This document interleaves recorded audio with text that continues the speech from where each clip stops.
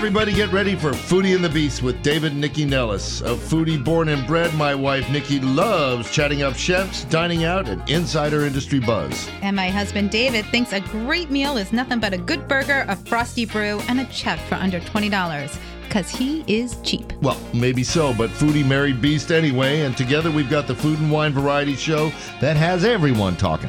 It's Foodie and the Beast, and we are on now. Good morning, everybody, and welcome to Foodie and the Beast. This is an auspicious day. I don't know, Nick, if you remember, but we started our first show on this day 13 years ago. We're entering our It's our bar 14th mitzvah. year. It's our bar mitzvah. Look. Thank you. We have, I don't know, what do you think, about 120 people in studio with us today? Yeah. And stop clapping. All right, enough.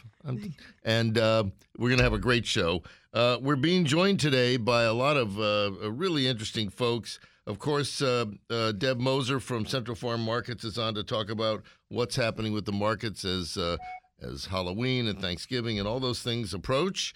John Agre is the founder of Din Din. You probably heard about it. It's a really brilliant response to... Well, you heard about it because he's been on our show before. I know, but I'm saying... And also, it's all over the list, Are-You-Want-It.com. I know, but not... But I know the list is impressive, but so's the Post and TV and all that. But this is a new way for you to enjoy the talents of a lot of different chefs, food truck operators, and home cooks, because you can order from local chefs and have their food delivered to your doorstep. And the cool thing is you can you can sort of custom compose your dinner with foods from different chefs and have it all delivered. You know that the broken global supply chain was brought on by the COVID pandemic, and it's really torn the lid off really how much we need a more resilient food system, sustaining the earth, providing nutritious foods for everybody. DMV Food Recovery Week is October 4th through 9th. MANA's Director of Programs, Jenna Umbriak. Mana. Huh? Mana. You said Mana. Well, MANA sounds a little bit more educated, don't you think? Yeah, but it's Mana. MANA. Mana from the heaven. I'm not from Jersey. Okay. MANA's Director of Programs, Jenna Umbriak. Well, I have another thing about MANA. Okay. But anyways, and they've got this program going from October 4th to 9th.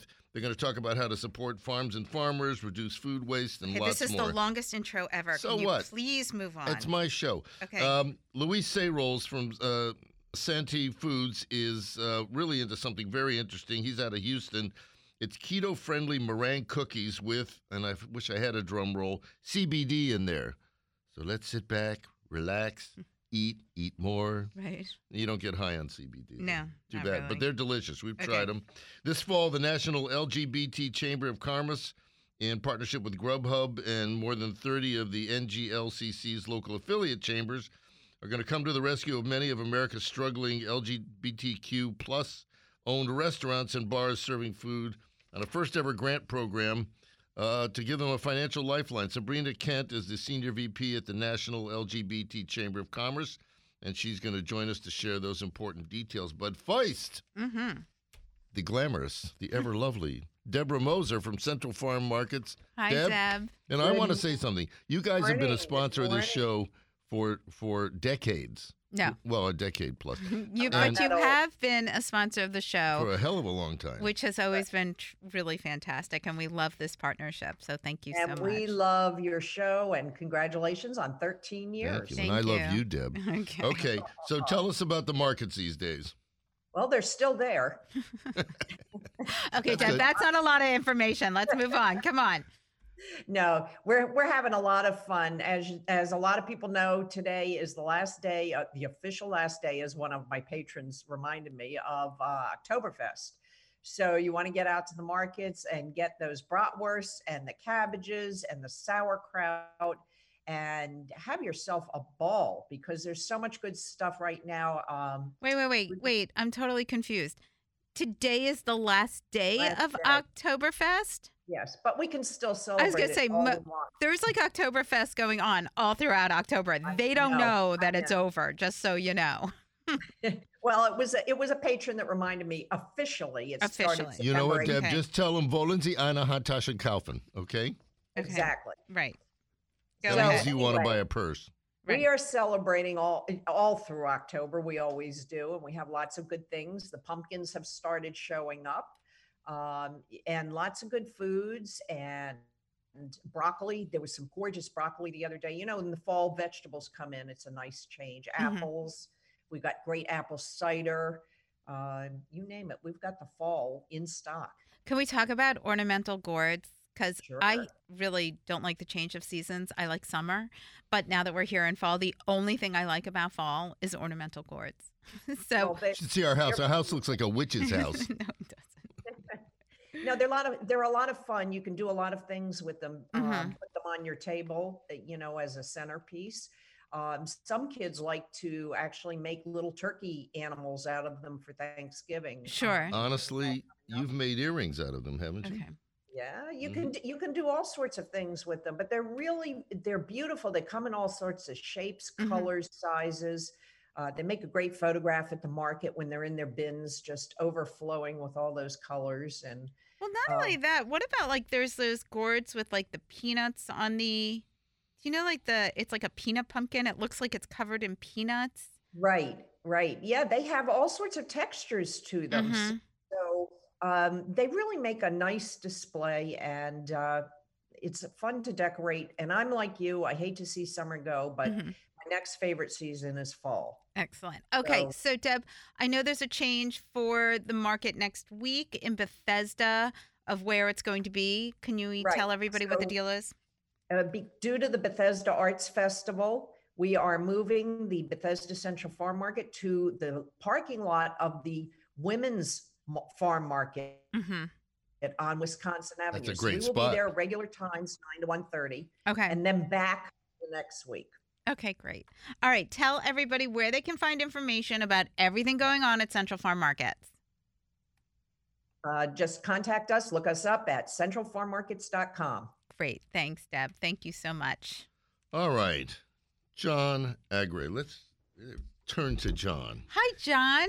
Hi, how are you all? Good. Thank you so much for joining us in studio today. I'm in studio. I know. I know. This is real cool, man. Really cool. So let's talk about Din Din. So the COVID hits, everybody's freaking out. Nobody wants to leave the house, and nobody's going to restaurants. And you have an idea.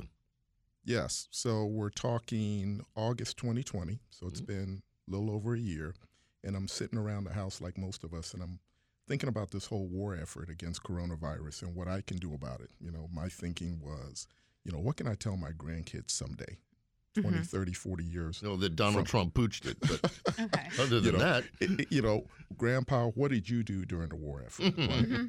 And so I looked across the landscape and I saw restaurants shuttering. And my wife and I are foodies. You know, we've been to probably every restaurant in town. And most of these restaurants were closing, but worse yet, there was no rescue capital coming in. I wasn't hearing the federal government talking about bailing them out, right? So what I did was created a legal personality August of 2020 called Din Din, and then I immediately started to convene 58 focus groups over a 2-month period via Zoom. I talked to soccer moms. I talked to single dads. I talked to 19-year-old students. I talked to families that have 6, 7, 8 kids in the home, ranging in age from 2 to 20. We wanted to get a sense of the marketplace, and I talked to chefs that have been laid off. And what came out of that whole rich experience was Din Din becoming a dual marketplace online, where on the sell side, we're helping displaced chefs. They're losing their mind, and rescue capital is not coming anytime soon. So how do we keep their passion for cooking alive, but at the same time take the friction out of the other aspects of the business, right? So that's getting the customer they otherwise wouldn't have, getting the order to them, obviously, curating sort of a virtual food court in a box, right, where customers on the buy side can That's a pick great and way of choose, describing it. right? Pick and choose what you want, and we're not on demand, right? So this is about a family being intentional about what they're going to eat next week as a family and getting them some of their time back. You know, when I was a kid growing up, you know, if I went out to play with you guys, you know, we were 14 years old, my mom would ask me, you know, where are you going, John? And I would say, well, I'm going to hang out with Nikki and David And she would say, yeah, you can play all day. Just make sure you were home in time for Din Din. Right. And we all knew what that meant, right? And she'd say, well, if David or Nikki want to come over, make sure their mom calls me to make sure it's okay. Well, Nikki would have been very busy at the mall shopping. But. Okay. So, we've been, like any other startup, working through the pains of a startup. We've got some wonderful customers.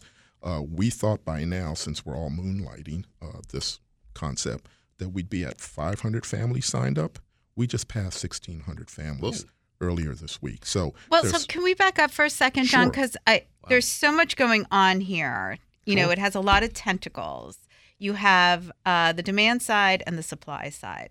So let's look at the demand side first. Right. You have a family or a couple, and they want to order food for a night or a week or whatever. Let's talk about that process first. So you go to eatdindin.com. Mm-hmm. There'll be a federation of chefs online. They're cooking out of commercial kitchens. So there are some states in this country that have cottage laws that will allow you to cook out of your home. Mm-hmm. We're not doing that at Din Din. We're really about the concierge bespoke experience. Mm-hmm. Our customers, based on our polling, they're shopping at places like Wegmans, Whole Foods, Harris Teeter. They want a fine culinary experience, but they know that going back to the restaurants as they used to is probably gone for the foreseeable future. Mm-hmm. And so they want that experience into their home, and they want a couple of days back or a couple of evenings back and not have to think about sourcing meals or cooking. Mm-hmm. So you go to our platform, and you can pick and choose a la carte which chef and which meals under that chef you want us to curate, put in the red Din Din box, make sure that it's cooled below 41 degrees, right? Because it has to be for food safety purposes. And then we have a wonderful partnership with Reston Limousine, and they come and they pick up and they'll deliver it to your home. It's really bespoke. And when you look at the economics of it against running around like a chicken with your head cut off, ordering from some other restaurants I won't mention, and paying these third-party delivery places like DoorDash, Grubhub, we're very, very competitive, but it's an upscale experience. Well, but it is so then let's talk about how you brought in the chef side of it. You know what I want to do is take a quick break, and we come back. Let's dig into that, okay? Sure. This is David and Nikki Nellis. 13 years, Foodie and the Beast. It's a big anniversary. Do you have your Din Din? We'll find out more when we get back. All right, we're back on Foodie and the Beast with David and Nikki Nellis. We're talking to John Agre about Din Din. John, the question I have is, it's one thing to have this great idea, and it is. It's another to put the to come up with the process and put the whole thing in motion and have the chefs that people want to get food from and all of that. So how did all that work? Yeah, well, first of all, you got to pull together a wonderful team, and I'm very fortunate. I've got a great group. We've got 10 folks on our staff. They're wonderful. We're very passionate about the mission. It's not just a job when we wake up in the morning. In terms of curating chefs, our approach, at least currently, is to partner with ghost kitchens around town, and there are a bunch of them. There are a lot. There are ghost a lot kitchen. of them around, and that's pre-pandemic. There were a lot of ghost kitchens before the pandemic. Correct, and there are also catering companies that have been hit hard. There are catering companies that pre-pandemic were doing $15, $20, $30 million in revenue, and during this window of time have been slammed down to $4 million if they're lucky. So, we're here not just for the ghost kitchens.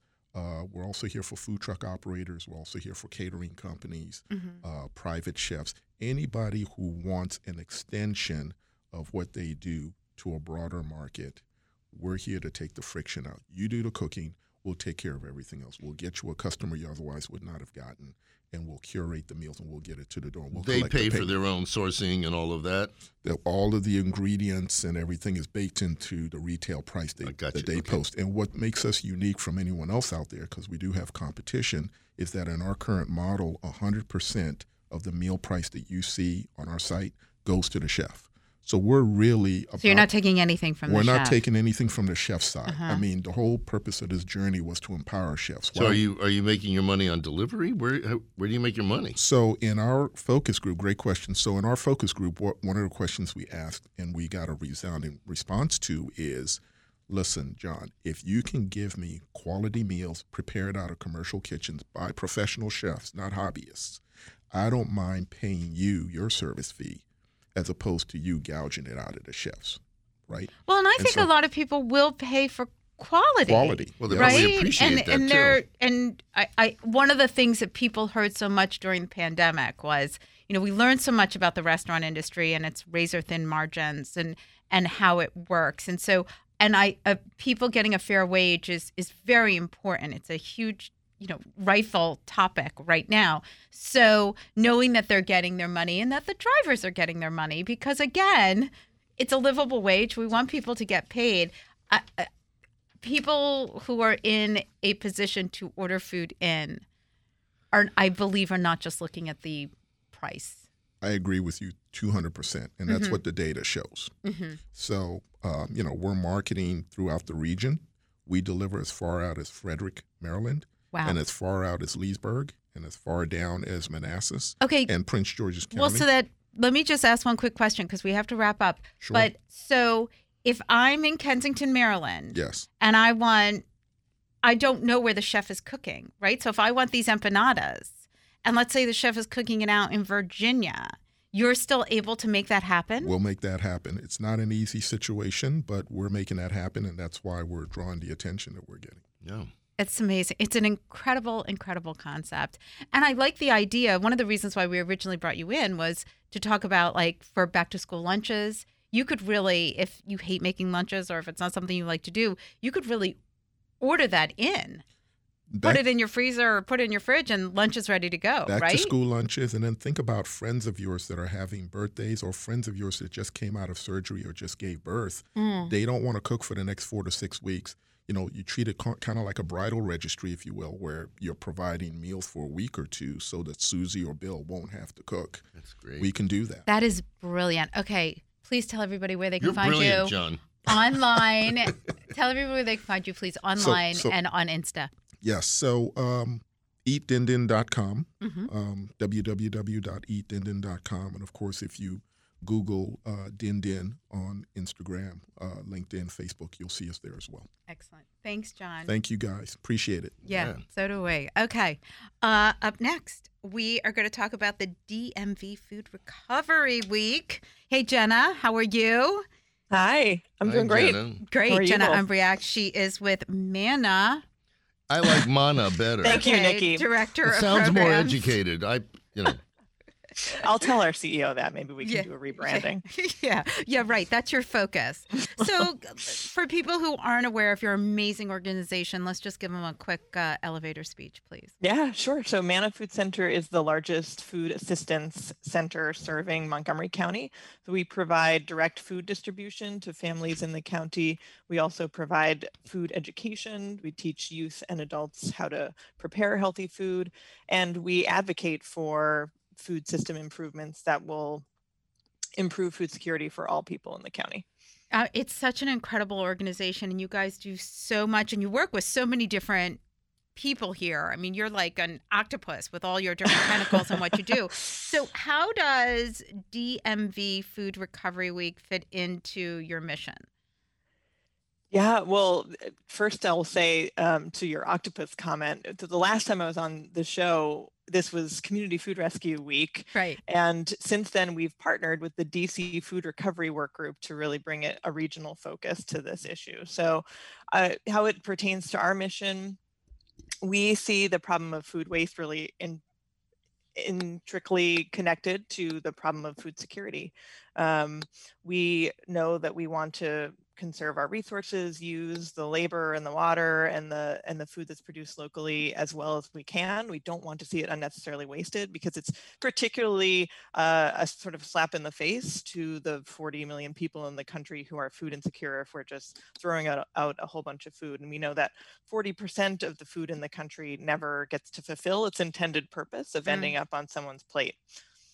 So let's talk about this week and what's happening. And, food waste is a huge topic of conversation, but it's so difficult, right? I mean, I'm thinking like right now, what's in my fridge? And I know that there are things that are going to go to waste and it's wrong. And I know it and I will put it in compost. But at the end of the day, even that's not good enough, right? Like it should serve its purpose. It should be eaten or been put in a dish or something like that. Yeah, you're right to say it's a difficult issue. It's a big one, and I think the best approach is to tackle it from lots of different angles. So that's what we're trying to do with this week, is really providing. We have a session where we're talking to farmers, because a lot of this happens at the producer side, and how can we better connect farmers to consumers to make sure that that food does get used well. Right. And we're also talking to people on a very personal level, like the individuals like you don't want to unnecessarily waste food in their fridge. So trying to create spaces where people can share good ideas. How did you use the food that you got in your CSA? Or how did you use that jar of sun-dried tomatoes that you only needed a smidge for that recipe, and the rest of it went in your refrigerator for later? Like for so 6 trying weeks. to share good ideas at the personal level, but also looking at the systemic level, because you really have to do both. Well, and then you've got the food stores that if it's got a bruise or there's one cracked egg, they'll chuck it. But, I mean, for consumers, is it really more a case of buy less and eat more? In other words, don't buy all that stuff. It's actually buy smarter. It's really about buying smarter, right? Like, we as Americans go to these massive grocery stores and think, oh, I'm only going to go to the grocery store once this week and I'm going to buy all this stuff. Whereas in Europe or in Asia, they go every day. So they really buy for what they need. It's really our culture. Yeah, you're right. And there are other factors as well. I mean, we have, when you go to the store, there are dates on all the food packages, but those dates don't really mean anything. And they're totally arbitrary. Right. Exactly. But we ascribe a lot of value to them. And many people understandably won't eat food past that date, but it's safe to consume for days, months, sometimes even years past the date. So there are also systemic challenges that really promote unnecessary food waste, in addition to going to the store with a list, making sure you're not necessarily making all those impulse buys and then having to figure out later what to do with that thing that you purchased. So this week is filled with a lot of virtual options. We've got 12 different events, but a lot of virtual sessions that will help people learn more about. Your last guest was just talking about the importance of food safety. And so learning about that and how that plays into the whole problem. Well, that's one of your first things, keeping rescued food safe. I was actually kind of interested in that, because I was like, why wouldn't food be safe? Like, do you know what I mean? Like, why wouldn't it be safe? But I do understand we're talking about shelf life and our misconceptions of when food is good and when food is bad. We don't trust ourselves. Right. Well, you can use your senses to determine whether food is safe, smell it, you can taste a little bit of it. But also there are a lot of foodborne bacteria that you can't smell or taste. So that session is really meant to instruct you as to what are the threats, what are the few important threats to food safety. And as long as you're paying attention to those and storing the food properly, washing your hands well, those sorts of practices, then you can trust that your food is going to be safe, and you're not going to make these last minute guesses and end up throwing something away when you didn't need to. Well, can I ask a question? And this isn't specifically on your list of activities, but you get a group like Cuisine Solutions that invented sous vide. And they're now working on ways of maxing out the nutrition value of basically scraps. You take a mushroom and cut it up for a meal, but you've got the stem, and most people throw that away or they use compost. But the reality is there's nutrition in there, and they're teaching restaurants how to get more out of it. Is that something that can benefit you? Absolutely. And actually, it is part of the week. So again, I mentioned that we're partnering with the DC Food Recovery work group, and they have an event on Wednesday, October 6th called Restaurant Rescue, how district restaurants are saving food and feeding people. So uplifting some of those really creative chefs at some local restaurants who are using the parts of the food that maybe we wouldn't have considered before. Like the classic one is often carrot tops. Right. Yeah. People or say, peels. I don't know what to do with that, but carrot top pesto and many, many, many other examples of what you could do. So we often limit ourselves in terms of what we think of as edible when we pull something out of the ground. Can we also talk about the food rescue that you're doing on October 5th? Because I think the future of food recovery is so important. It's such a hot button issue. How are you guys going about sort of educating people on how the layperson can participate? Yeah, well, there are many opportunities. We ourselves at Community Food Rescue, we're always looking for volunteers to be food runners. So those are individuals who take their own vehicle and move food through the system from donor to recipient organization. Our partner organization, Food Rescue US in DC and Prince George's County, also looking for volunteers to do the same. And then, like we've been saying, those things that you can do in your own home, and also things you can advocate for. So that session, I think, are you referring to the emerging actors in the future of food recovery? On October 5th, yeah. Exactly. So we've got great partnerships there. We've got some food recipient organizations who have been processing food. So again, I was really interested to hear about the Din Din program, because often having the ability to process food is a great way for us in our systems to reduce food waste, because some of the food isn't in a condition where we want to just pass it along as is. But if we can take those apples and turn them into applesauce, or take those tomatoes and turn them into something else, so you'll hear about different innovations like that if you come to that session on the 5th. Can we give everybody just, because we are running out of time, just how they get involved at this week, how many sessions there are, where they can find everything? I mean, I could go down such a rabbit hole with you. It's a very important topic to me, but let's just give everybody all the 411, please. Of course. So the easiest way is to go to dmvfoodrecoveryweek.org, and you'll see the list of the 12 events we have from October 4th through October 9th. October 9th is sort of the capstone activity. We've been doing this for 4 years. It's our No Waste Big Taste cooking competition. So I would really encourage people to come down to downtown Silver Spring on Ellsworth Drive on that day. It's 11 o'clock, and you'll see teams of local chefs competing to use some of those recovered foods in really creative ways. I love it. I think it's so great. All the events will be on the list at youwantit.com, of course, but you can also go to the website. And this is not, even though it's a special week, it's something that you should all figure out a way to incorporate in your life every day. So, Jenna, thank you so much for joining us today. This is David and Nikki Nellis, 13 years of Foodie and the Beast. We'll be back in just a sec. All right, we're back on Foodie and the Beast with David and Nikki Nellis. This is the end of 13 years and the start of our 14th year on the air. The studio audience is very happy, aren't they, Andy? Look at that. And today's special, they each paid $100 to attend the show, so I'll be leaving for Italy shortly. Okay. Our next guest is a really creative guy. His name is Luis Sayroles. He's out of Houston, Texas. And he's the founder of Sante Foods, and he has come up with keto-friendly meringue cookies that have also CBD in them. They're delicious. They're fun to eat, right, Luis? And there's so many flavors. I know, and there's so many flavors. But I feel like we should figure out, Luis, thank you so much for joining us. I'd love to find out how you got into the food world and how you started doing all this. Sure, thank you. Thank you for having me here. I'm originally from Mexico. This idea that I had 3 years ago, I spoke with a longtime friend of mine, Sergio Ramos, and told him what I wanted to do, and it was kind of like I wanted to take an old recipe, take the bad stuff out and put the good stuff in. It's a traditional recipe that is common in Spain, in Italy, in France, and in Switzerland. And the idea was to develop a less than 2-calorie meringue bite, sweet snack. And we started working on the concept on 2018. We were meeting twice a week in the public library. Then the World Cup came. We are fans of soccer.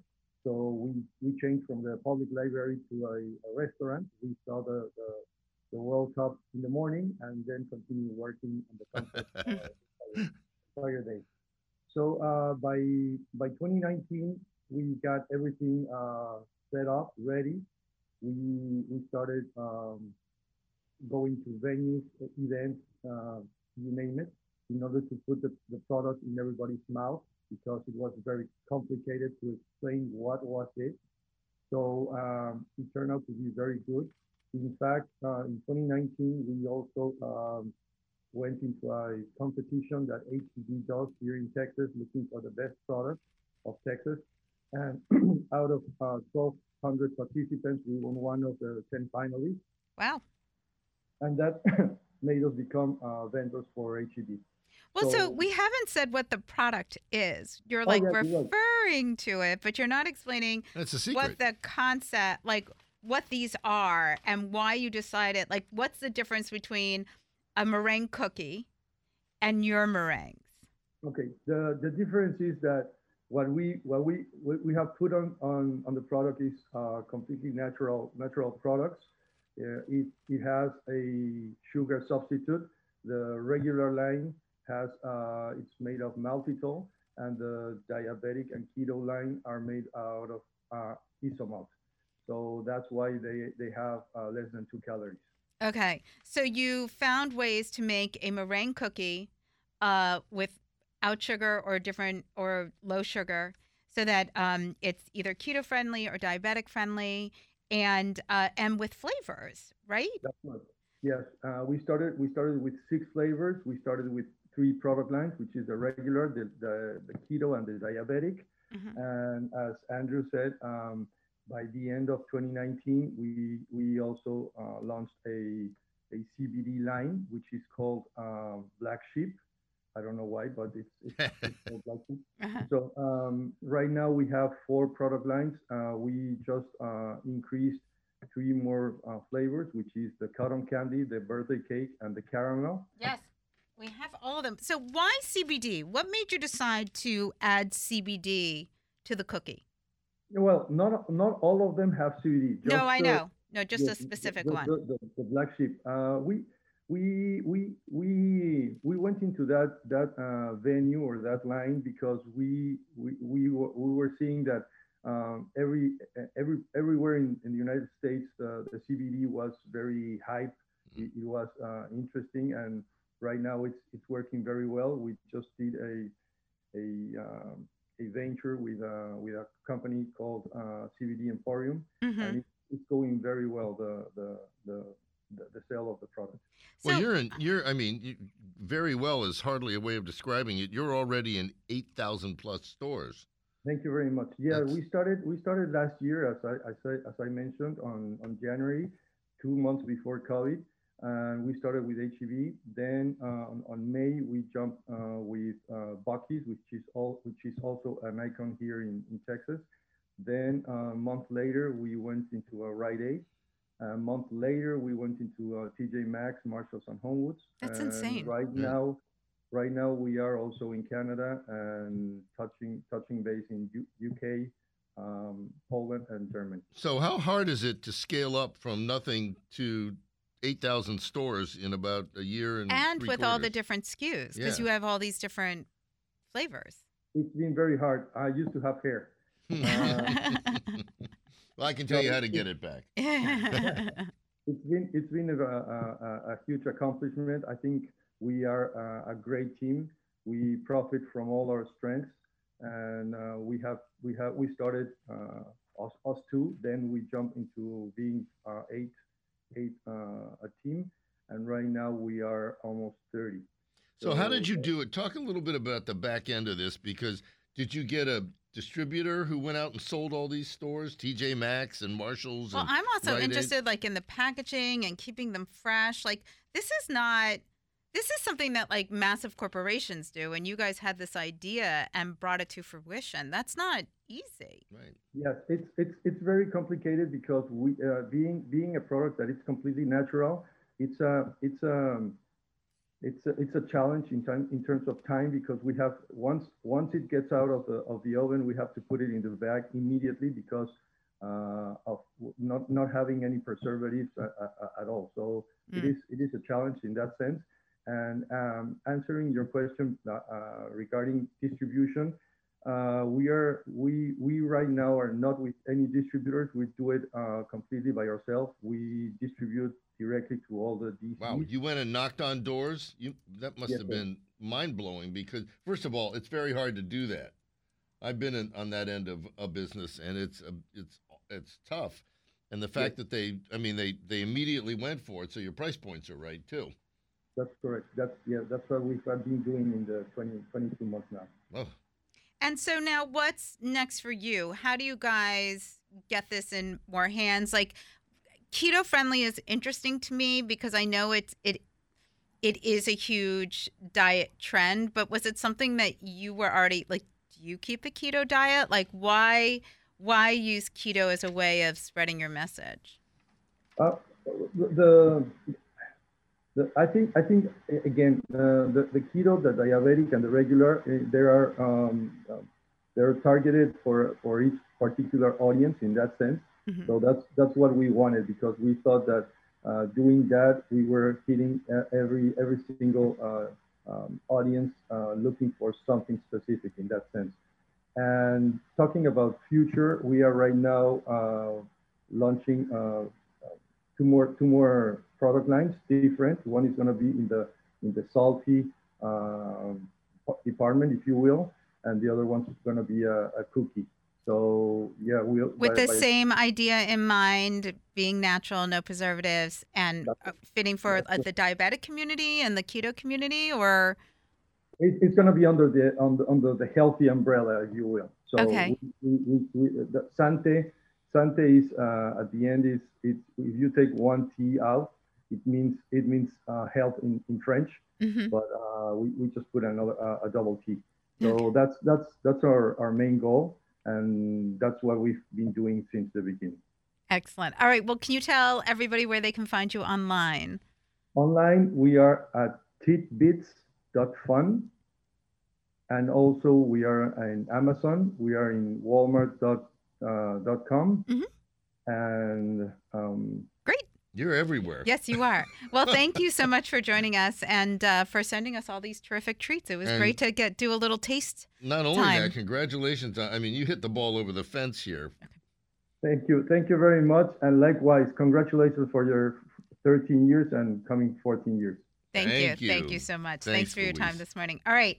So up next is Sabrina Kent.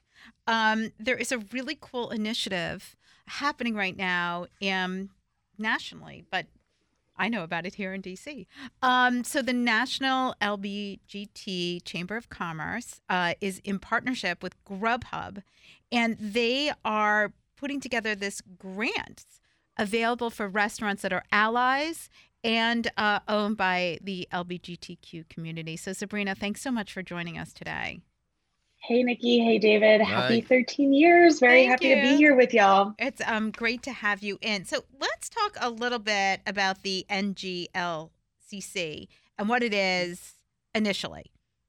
I got to give you props for the acronyms. You powered through that. Yeah. So I know they're a mouthful. They're a mouthful. She said LBGT at the beginning. Yeah. Okay. Well, you guys know DC is all about the acronyms. So we're the National LGBT Chamber of Commerce. We certify businesses that are majority owned, operated, and controlled by an LGBT person or persons to help them gain access to contracting opportunities with our corporate partners. We work with about 350 Fortune 1000 firms, and we have 53 affiliates here in the US and about 25 more globally. So we're in 30 countries at this point. And the whole idea is expanding opportunities for the LGBT entrepreneur. Well, I didn't even really know about you all and what you do, which completely makes sense because, there's like women-owned businesses and, there's other associations and groups you can join so that you can have access to funds for specifically, minority-owned businesses and et cetera. So I did not know that there was one for the LGBTQ community. Well, can I just ask, because it's almost like a scholarship program, what are the criteria for a restaurant in other words, you got to be in... Wait, we haven't explained the program yet. Well, you're a little early. It's a grant program. I know, but we haven't discussed what it is in the partnership. All right, I'm jumping to it. Hey, Sabrina, we're going to take a quick break. When we come back, you're going to give us everything, okay? This is David and Nikki Nellis. We'll be back in just a sec. We're back on Foodie and the Beast with David and Nikki Nellis. We're talking to Sabrina Kent from the National LGBT Chamber of Commerce about a program they have. It's really a restaurant rescue program, isn't it? Yeah, it is. We're really excited to be able to team up with Grubhub to give away nearly $2 million to LGBTQ and allied establishments to help them in the recovery from COVID, right? We know that this has been an industry that has been so hard hit over the last 20 months. And so this is a first of its kind program to help the LGBTQ and allied restaurant community. Let me ask you a question. What does that mean? I mean, I know what an ally means as an ally, but as an allied business, what does that mean? Yeah, I think that's a really good question, and it's an important one, right? Because I think having a pride flag in the window is not enough to qualify you as an ally. So the application, and for those wanting to learn more, nglcc.org/GH grant, we're going to be evaluating different things as it relates to the restaurant's clientele, their reach, their track record of support for the community, their public benefit, and so forth, right? So just saying that I'm an ally isn't enough. There needs to be a proven track record behind it. No, I appreciate that. I do think it's important. And I mean, in the DC area, it's an allied filled community, and you're right. They're not just doing flags. They do fundraisers, and it's a very, very involved community. So let's talk a little bit about what it takes to apply for this grant, what you guys are looking for, how big are the grants? Let's get into the nitty gritty. Yeah, absolutely. So grants are going to be awarded from $5,000 up to $100,000, depending on the evidence of need as indicated in the application. We're going to be evaluating profit and loss due to COVID. I think it's really important to say that the establishments must serve food, but they do not need to be formally, partnered with Grubhub or certified business of the NGLCC in order to qualify. This is for anyone that can meet the criteria of serving food, being LGBTQ owned and or allied owned. Right. So I think what people wanted to be clear that these are not for bars, right? And correct. Not that bars don't have their own issues, but it is for people who serve food. It is for businesses that serve food. Correct. Right. Correct. And if the bar has a substantial food menu, and I'm not talking just popcorn for you to stick your hand into, if they have a substantial food menu, then they could qualify as well. Okay. And so how do they go about, what's the process? How does it work? Yeah. So as I mentioned before, head over to nglcc.org/GH grant. Mm-hmm. You're going to reach the application form there. It's going to ask you some different questions about your LGBTQ or allied background. And the biggest thing is going to be your evidence of need, or what you will use the funds for, right? There's not going to be an expectation of repayment later on. So it's also not a PPP or restaurant revitalization fund type of application. So it's, I think, a little less substantial in that regard. But there is going to be a series of qualifying and vetting that's going to take place. And that biggest piece is going to be the evidence of need and support for the community. Where did the funding come from? Is that all from you guys in Grubhub? Did somebody give you a grant? It's a great question. So in the month of June, through Grubhub's Donate the Change campaign, Grubhub diners had the option to round up their change to the nearest dollar to support NGLCC in our community. We raised a little over $2 million, and those funds are now what we're going to be using to give out these grants. How did you guys wind up with Grubhub? How did that partnership come to fruition? We were so lucky. They came to us, they knew about the work that we were doing. They thought that it would be an awesome opportunity to support the LGBTQ restaurant community in a way that they haven't been supported before. And we said, sign us up and let's see what we can make out of it. And so we developed this program together, and we're really excited. Not only are we giving, we have a goal of 20% to allied businesses. We also have we're going to earmark 30% of those funds going to LGBTQ, person of color, and transgender and gender nonconforming owned establishments as well. I was going to ask if there were gradations in there and how you were going to do that. Because obviously giving funds to a diverse group is so important. So how many are you expecting? How many submissions are you expecting? We're expecting to blow it out of the water. We still have 10 more days left in the application period. It closes October 12th. Okay. I think at this point, we're well over 100 submissions, and we're going to see a lot more. I think for us, we would have a goal of giving out close to 150 to 200 grants if we can. That's amazing. That's incredible. And then what do you hope? Do people have to tell you what they're going to do with the grants, or is it just, we're here to help you? We're not going to be checking in for formal reporting, saying, how did you use these funds? We will want to check in with the restaurateur, find out how the funds have supported them in their business over time and how they've helped them recover. The biggest thing is we want to know, what the devastation has been to your establishment since COVID, and how are you going to use these funds to recover and build back your business? Are there plans to do this because this COVID thing is going to go on for a while, to do this again with maybe Grubhub, but other partners too, and make it a bigger program even? Are you chasing that? You know, I love that idea. Why don't you put a bug in Grubhub's ear and say, hey, maybe we could do this again another year? We would love to do that, and we'd love to involve. Talk to DoorDash, But I mean, there are other companies that are, are either resources for these restaurants or that would just like to help, credit card companies, that kind of thing. I was just curious to know if you're I think the rounding up is so brilliant because, people don't even realize that just a couple of cents. Well, CVS does that too. I know, and smart. I just think it's really smart because you're like, yeah, I'll round up. It's, it's 65 cents. I can round up. Well, there's your idea. You go to, Visa and you say, she doesn't need your idea. She's already got good ideas. A national roundup campaign, and you'll get billions instead of millions. Okay, so let's talk about where can people sign on, get more information, and then will there be like afterwards, like after you give out all the grants, will there be a big announcement of like who got it? You don't have to tell us who got what, but like who got awarded the grants?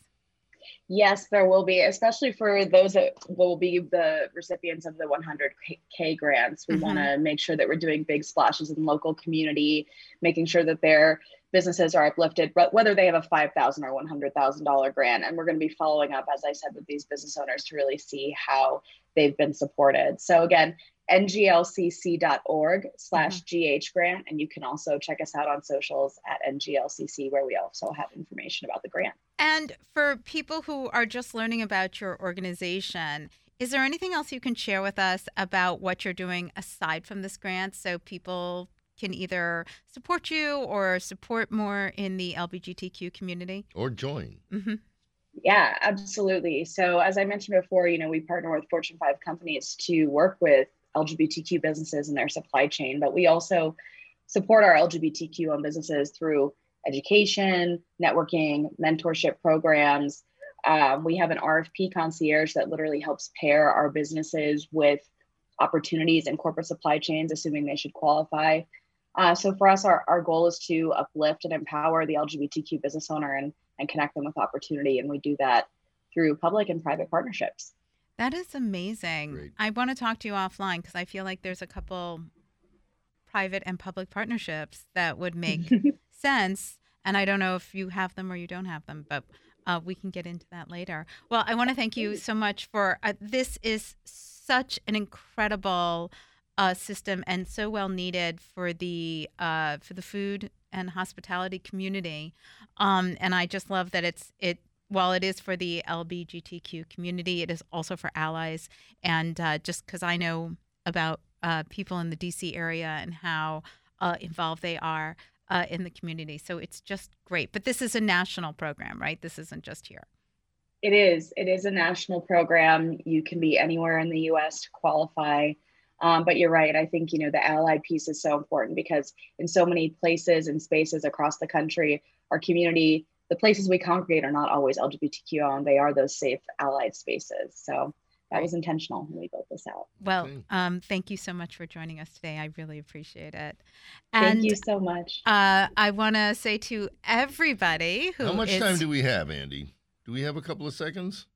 Yes, we do. I'm curious. Well, I was going to ask you over the last 13 years if there are highs and lows. I can think of one at the moment. I can think of a couple. Okay. Well, we have been really, really fortunate. The last 13 years have seen us talking to so many different and amazing people, from the Thomas Kellers and the Wolfgang Pucks and the Jean Georges of the world to people like John with Din Din doing something really creative and new and interesting. And we didn't just do food. We have done shows all about travel. We have done fashion shows. We've really been able to cover the DC food, wine, and hospitality scene, and sometimes a little bit more because it's our show. We get to do it. What about you, David? Oh, well, I have favorite moments. My okay, two well, let's do it. favorite food moments were Michel Richard and his short ribs that he cooked in studio that were so good. Well, he didn't cook them in studio, but he opened them. Yes. Peter Prime and his spare ribs, couple of ribs things. But I loved it when you got into it with Richard Sandoval. Oh, I did get into it with Richard Sandoval. That's probably Andy's favorite show. Yeah. There were a couple of beeps and bleeps there. There was. Oh, and Mike Isabella. Mike Isabella, who was so happy to be on the show right away. We had to bleep him. We had to bleep him too. Anyway, no, we've been really. But he's really been bleeped. Okay, so we've been really fortunate that the DC Food and Wine community has always been so incredibly supportive of us, and also people from around the country and also internationally. We've had winemakers and chefs and people who do really fabulous things, both in studio and now with the advent of Zoom. Or Ring, we can bring even more people to our studio and therefore to your listeners. So we do want to thank you for joining us every Sunday or for subscribing and downloading us. And we want to thank the community for always coming on board and sharing their stories, because that's really what's most important. Lastly, it is our 25th wedding anniversary on October 5th. You're so lucky. I am really lucky. So happy anniversary to my husband and happy anniversary to Andy for being with us Mitchell, for the last 13 years. Every minute of the last 13 years. And everybody, please take a listen to some of our old shows, because they're terrific and fun. And do check out everything we talked about today, because there are incredible people doing even more incredible things. Thank you, and have a delicious week.